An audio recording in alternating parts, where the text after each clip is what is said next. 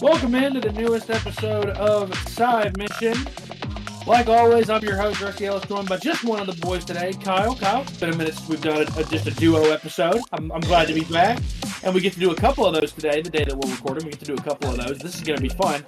We are talking about a game that we probably should have recorded this episode for a couple weeks back, but it's all good because there's still plenty to talk about regarding this game. It is SpongeBob SquarePants, The Cosmic Shake. And I'm not going to lie, it's hard to not laugh when you're saying that title out loud. It is very hard to not laugh. It is, yeah. Honestly, I think that this game was definitely something people who played Battle for Bikini Bottom were looking forward to. Part of me feels like this game has a lot to offer for fans of, Battle for Bikini Bottom, but at the same time, it feels like so much time has passed that this game could have offered a little bit more. You know what I'm saying? I think some of the gameplay was a little bit dated still. But some of it, I think it directly improved upon the first game because, right from the get-go, it felt like we had a lot of the main abilities that, you had to earn throughout Battle for Bikini Bottom. And from there, we were just getting more and more. I agree. I think that you're 100% right. This feels like a game that's almost stuck like 10 years in the past. Yeah, like we should have gotten this game earlier, and we should be on the third one by now.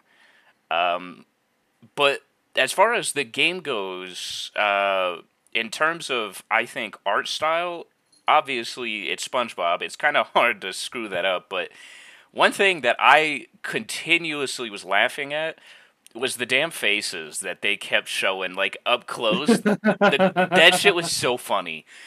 Whoever the artist was for that did a fantastic job. I think the humor in this game first time that happened, I was like... Yeah. And then it happened 20 more times, and it was incredible. Dude, that shit was so funny. It was... And some of them are actually missable, too, if you don't, talk to the characters. So I was glad that, we got to see a bunch of them, because that shit was so funny. But yeah, as far as the humor goes in this game, I think that, they landed a lot of the jokes, just like Battle for Bikini Bottom did back in the day. I think that, there's some humor there for all ages. Now, as far as the story goes, it's SpongeBob, it's not really going to have the most compelling story. However, I think that, maybe they could have done a little bit better, because one thing that wasn't really explained very well was, so in the very first world, right, they were like, hey, Mrs. Puff isn't going to know who we are because this is a completely different universe. Well, why did some of the other characters, like Mr. Krabs and Sandy and Pearl, know who SpongeBob and Patrick were in the other worlds, but some of them didn't? Like, Director Squidward knew exactly who SpongeBob was, but it was a little disconnected there. No, I agree. I think that it's almost like they were writing the story, and they wrote that in to be like a major story beat for every world you went to, and then it's almost like they spent so much time on that first world that they almost just forgot that entirely when writing the rest of the story out. Like, they just kind of glazed over that detail of, oh, Mrs. Puff had no idea who we were in the first world. All of a sudden, everybody in every other subsequent world knows who we are now. Yeah, it does feel like they glazed over that a bit. Also, and I think that this is one thing that Battle for Bikini Bottom did well story-wise, was at least it set up the story with a cutscene, prior to, the exact conflict being, settled. There's really no explanation for how, I'm going to be honest, I can't remember what her name is, the main antagonist in the game. The mermaid. There's no explanation for how she came up with it, or how she acquired this stuff that she supposedly stole from King Neptune. There's no explanation of how she stole it or anything, and I feel like this story would have benefited from having a cutscene that showed that happening. And I feel like that kind of helps. It kind of, I don't want to say it makes the story believable, because at the end of the day, it's SpongeBob. SpongeBob isn't believable. It's a kid show, but I don't know. It didn't really help that we were supposed to just believe that this bum-ass mermaid Yeah. stole from the most powerful deity in the sea. It's just we're supposed to believe that that happened and that she got away with it, no problem, and that King Neptune isn't looking for her or anything like that. I don't know. There's just not really much of an explanation for that, I feel, and that Yeah. doesn't help the story at all. Now, of course, as we've said with so many games in the past, you're not necessarily playing this game for the story, but it's there. We kind of have to critique it. It's the same thing we said about Saints Row. It's the same thing we've said about Hogwarts. That episode has dropped hopefully by now. Is that you're not really playing these games for the story. You're playing it more so for the gameplay. But unfortunately, with the story is such a big part of the game, we kind of have to keep it.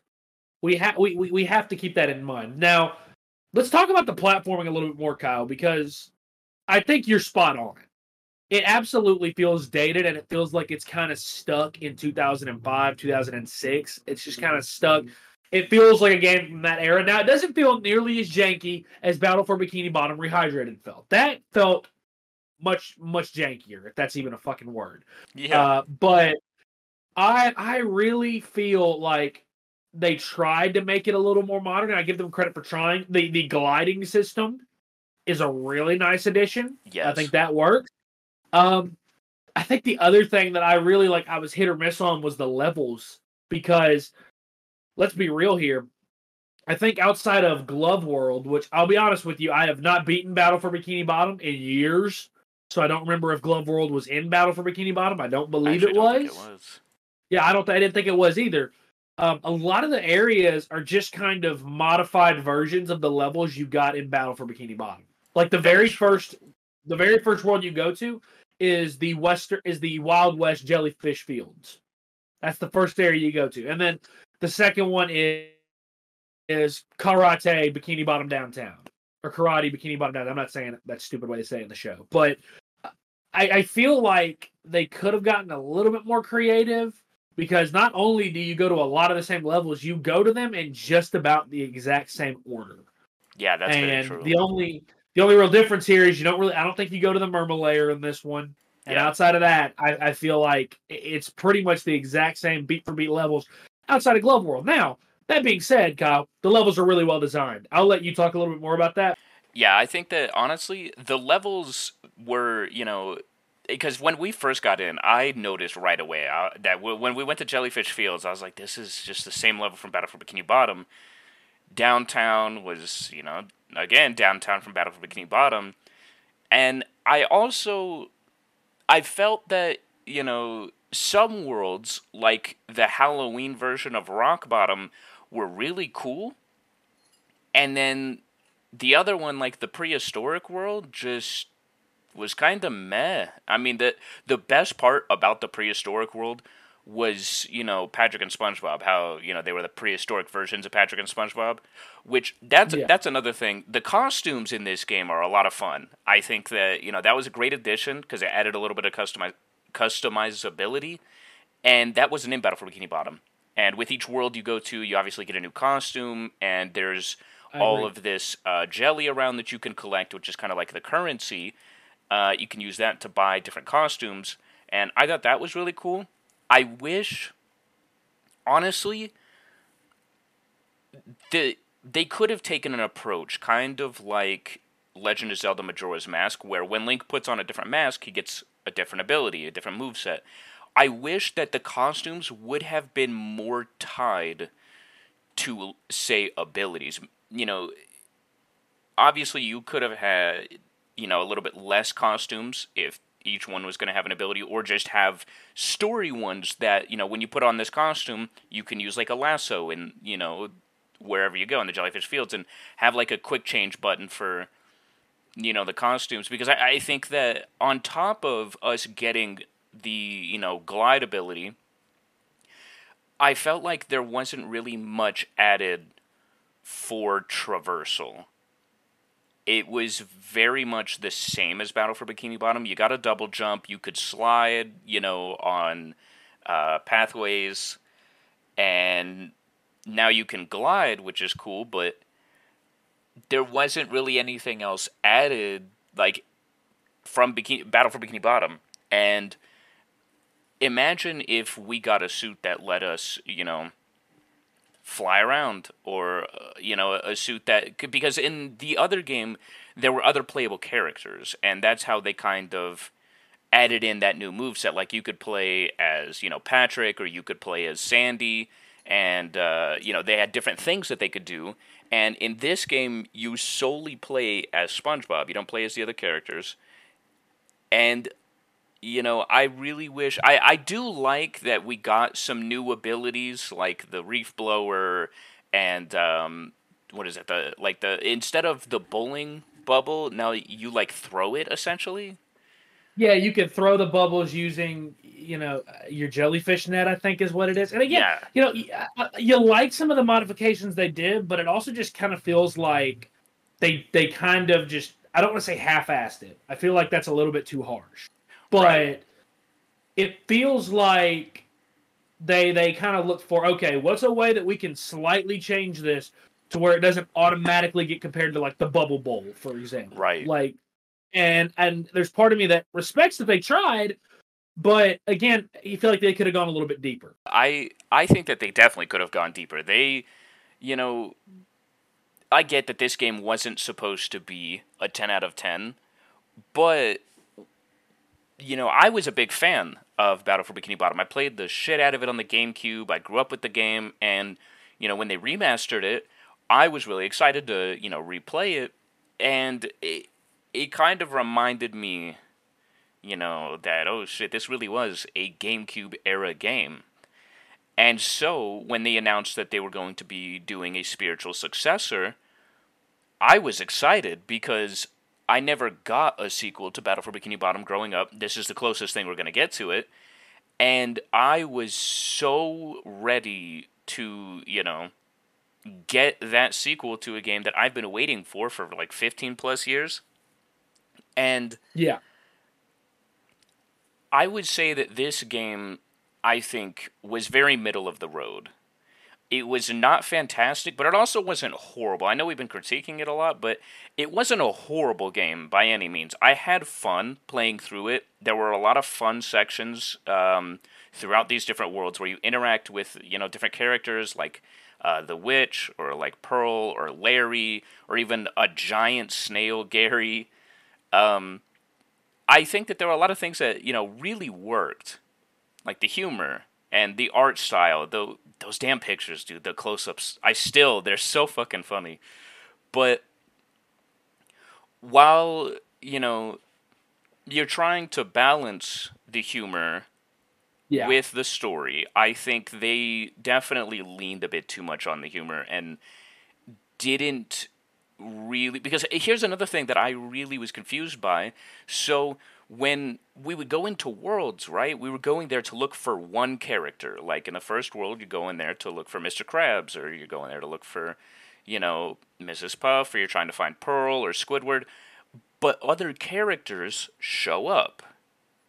Like, for example, Sandy shows up in the first world, but then she also shows up in the second world. Why didn't SpongeBob just take her with him in the first world? I feel like, I get that they wanted to have, all of these characters showing up in these different worlds for, say, the interactions. But what if we had just made each world tied to one character and maybe fleshed out that story a little more instead of trying to cram so many characters in it? Because then you end up with plot holes like, hey, aren't none of these characters supposed to know who SpongeBob and Patrick are? Why can't he just take two when he took a whole fucking house one time? I'll give you another criticism that I know we both had, and I'm surprised it hasn't come up yet, dude. And this is a trend in gaming that has got to stop. Repeated dialogue, man. Constantly repeated dialogue. I don't know how many times we had to hear the words, the Krusty Krab pizza is the... Like, dude, I think in the first 2 hours of the game, I heard it 8 times. Yes. At a certain point, dude, again, the humor works for the most part, but if you're going to make a game in the SpongeBob universe, at least have the creativity to add other lines of dialogue in. Yes. At least have a little bit of more effort in the writing department of adding a few extra lines of dialogue, adding a few extra just kind of idle lines that characters may utter if you're just running through a level. There's nothing really going on. There's no cutscene or interaction happening. It just kind of feels like it's repeated far too often. And it was annoying enough, and this is going to sound like an overreaction. It's going to sound like an overreaction, but it's not. And I think you agreed with me when we said this when we first played the game. My favorite world that we went to was the prehistoric one where SpongeBob and Patrick were cavemen because we didn't have to hear that line over and over again because they couldn't talk.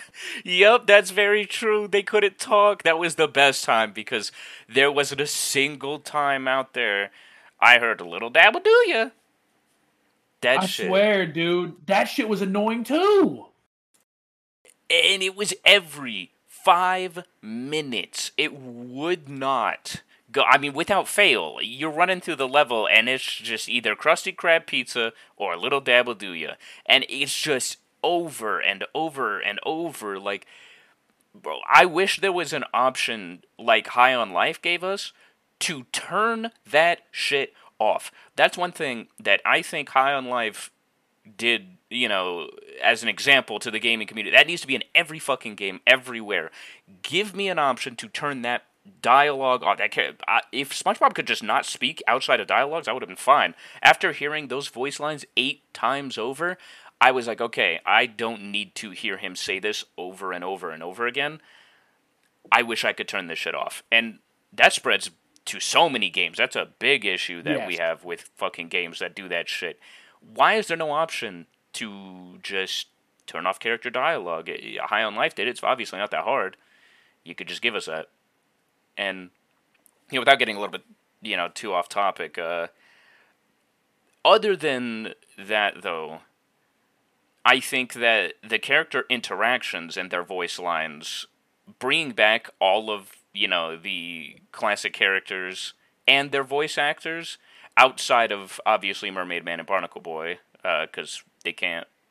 But everybody else I thought was really cool. It was cool seeing, because when you play a licensed game and it's not the same voices, it's so jarring. And that was one thing they knocked out of the park, was the voice acting in this game was fantastic. I just really wish I didn't have to hear those lines over and over. That's my biggest critique with the voice acting, is maybe a little bit less idle bullshit.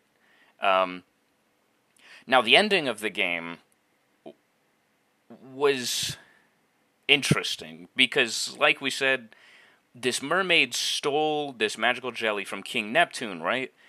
And at the very end of the game, you beat the final boss, and then King Neptune comes in, and he's just like, oh, hey, you're the one who has my magical jelly. And then he just fixes everything. So basically, King Neptune... It's all a MacGuffin. Yeah, King Neptune could have came in at any point in time and just fixed it. But we had to go on this whole adventure. Like, I really wish that it was, somehow SpongeBob that fixed it, or Patrick. To have King Neptune just come in at the very end and just fix it, I was like, so this was all for nothing? You could have done that from the very beginning of the game when you found out that the jelly was missing? That's wonderful. Well, that's what I meant when we talked about like how much it would have benefited from having a cutscene earlier on, is there's no explanation whatsoever as far as why this mermaid has been able to escape and evade King Neptune. There's no explanation for that, and this is where that would have helped. And again, it just feels like a little bit of a cop-out with the ending. It just feels very cop-outish. And I think that the thing that makes it worse is, it says the words, oh, I'll grant you one wish because of it. And Patrick's stupid ass comes along and says, I wish we could do all of that over again. Resets everything. And now, guess what? Now you can do all the collectathon stuff that you missed in the story. You can do it all again. It basically resets the world back to where it was. And it's just like, it all feels way too convenient. And it doesn't have this natural flow to it. And again, I enjoyed playing this game. I thought the boss fights were really good. I thought the Gary boss fight particularly was really good. The final boss fight was really good. Yeah. Loved the downtown level, the second level of the game. I loved that because, again, it felt like it had its own kind of style to it. It felt like, there's kind of this more third-person open view of, that you see a lot of in Bikini Bottom, or Battle of Bikini Bottom. But then it turns into kind of this 2D side-scroller for a little bit. And I thought that was cool. really unique to the level, and I liked that. And I enjoyed that. And then, the medieval level, again, really interesting. I like how the final boss fight really isn't even a boss fight. It's just you serving food to all the people at Pearl's slumber party. Like, it's like there are things in this game that work really, really well. It's just that it feels like there wasn't a ton of effort everywhere else. And the last thing we could talk about, Kyle, is the performance. Because, man, for 80% of the game, it runs great. But it'll just randomly have this moment where it freezes, like, mid-level. Yes. And then it starts you back out, and you're like 15 FPS, and the game has to get caught up. And it's like, guys, we are at this point, and this is almost crazy to say, we are going into this November we'll make it 3 years since the PS5 and Xbox Series consoles came out. Make it 3 years. We are already about to be 3 years deep into these consoles. There is no excuse for there to be this kind of performance issue with this game. There's no, because it's not even that graphically intense of a game to begin with. It just seems like there was a little performance bug the entire time, that in the middle of a level you'd randomly freeze up for like 3 or 4 seconds. And then, it'd go right back to normal after it got caught back up to what you were doing. Like, I don't know. Like, I want to give this game a 7. I really do. But the more and more I think about this game, the more and more I just feel like a 6 is just the correct score. For me, at least. I don't know. Like, I can't give this game higher than a 7. There's just no way possible. And I think that it was either IGN or GameSpot. One of them gave it a 4. And I thought that was a bit extreme. I was like, I don't think... A 4 is pretty bad. Like, a 4 means that you didn't have any fun whatsoever. And I had a lot of fun playing this game. But just from a critical standpoint, Kyle, this game is so hard to judge because we both really were looking forward to it. And I won't say that it was necessarily disappointing, but there were definitely parts of it that did not meet expectations. Yeah, I think that this game definitely could have done better. The game was fun. That's the best thing I can say about this, is the game is, at the very least, a lot of fun to play. But if you are looking for a brand new experience, if you're looking for something totally unique, this isn't it. This is a game that if you enjoy the SpongeBob games like Battle for Bikini Bottom, if you like that kind of silly, goofy humor, you will probably enjoy this game. From a critical standpoint, I would have to give it about a 6.5. And that's as high as I could probably go, because the game would have made a 7.5 for me if it ran better. I think that, all critiques aside, as, it goes to the writing or the gameplay, the performance just wasn't there. And I have to believe that part of that comes from them not dropping a PS5 version. It was PS4 only, which doesn't make sense when we are, 2 years on the second year of the life cycle for next-gen consoles. The game should not be releasing solely for last-gen consoles in 2023. I agree, and that's not necessarily to just shit on PS4 owners or Xbox One owners or One X, One S. It's not to shit on them. It's more so just like we've reached this point in gaming where, guys, at some point you've got to commit to next gen, and these consoles are readily available. We can't use the shortage anymore as an excuse. Agreed. It's gotta move forward at some point, and this game was definitely a telltale of, hey, maybe it's about that time.